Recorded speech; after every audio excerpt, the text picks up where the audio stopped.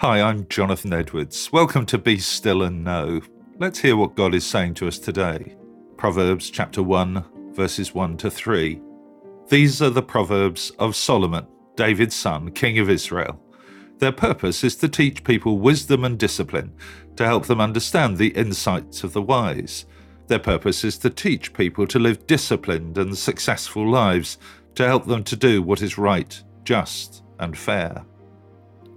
In every bookshop and railway station bookstall, you'll find books with catchy titles such as How to Stay Happy and Healthy, or How to Live a Long Life, or How to Thrive in Retirement.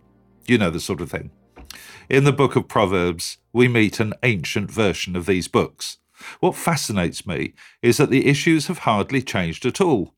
The preoccupation of humankind throughout the ages has been to live peacefully and happily and to enjoy good and peaceful relationships. The writer of Proverbs has a very clear idea of where such a life is to be found, and his answer will differ from most of the contemporary titles we see in the bookshops.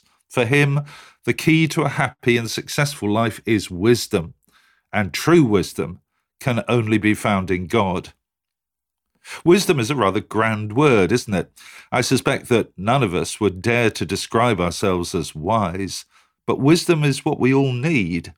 We have endless decisions to make, and they all need to be made well, not just for ourselves, but for the people around us too.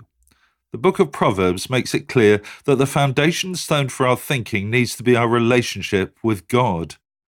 Solomon is concerned about every aspect of our lives, and so the Proverbs are incredibly down to earth. He writes about the loans we take out, our relationship with our children and neighbours, the way we speak to one another, our ability to resist laziness, and so on. Everything matters to God, and so his desire is to give us the wisdom that we need.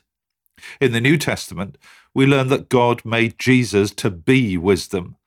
Therefore, as we get to know Jesus better, we'll find God's wisdom for everyday living and for the practical challenges that we face. Let me pray with you. Loving God, thank you that you are so willing to share your wisdom with us as we open our lives to you.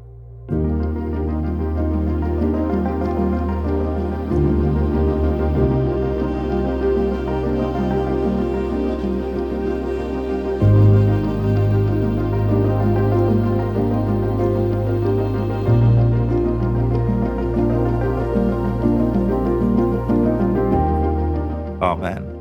Thanks so much for listening. I encourage you to join me every day for Be Still and Know here on Premier. The talks are also available on podcasts, which you can access, of course, at any time. And if you'd like to receive a free copy of our magazine, Voice of Hope, which contains all of these devotionals and a great deal more beside, please visit premier.org.uk/Voice of Hope. God bless you. I hope you have a great day.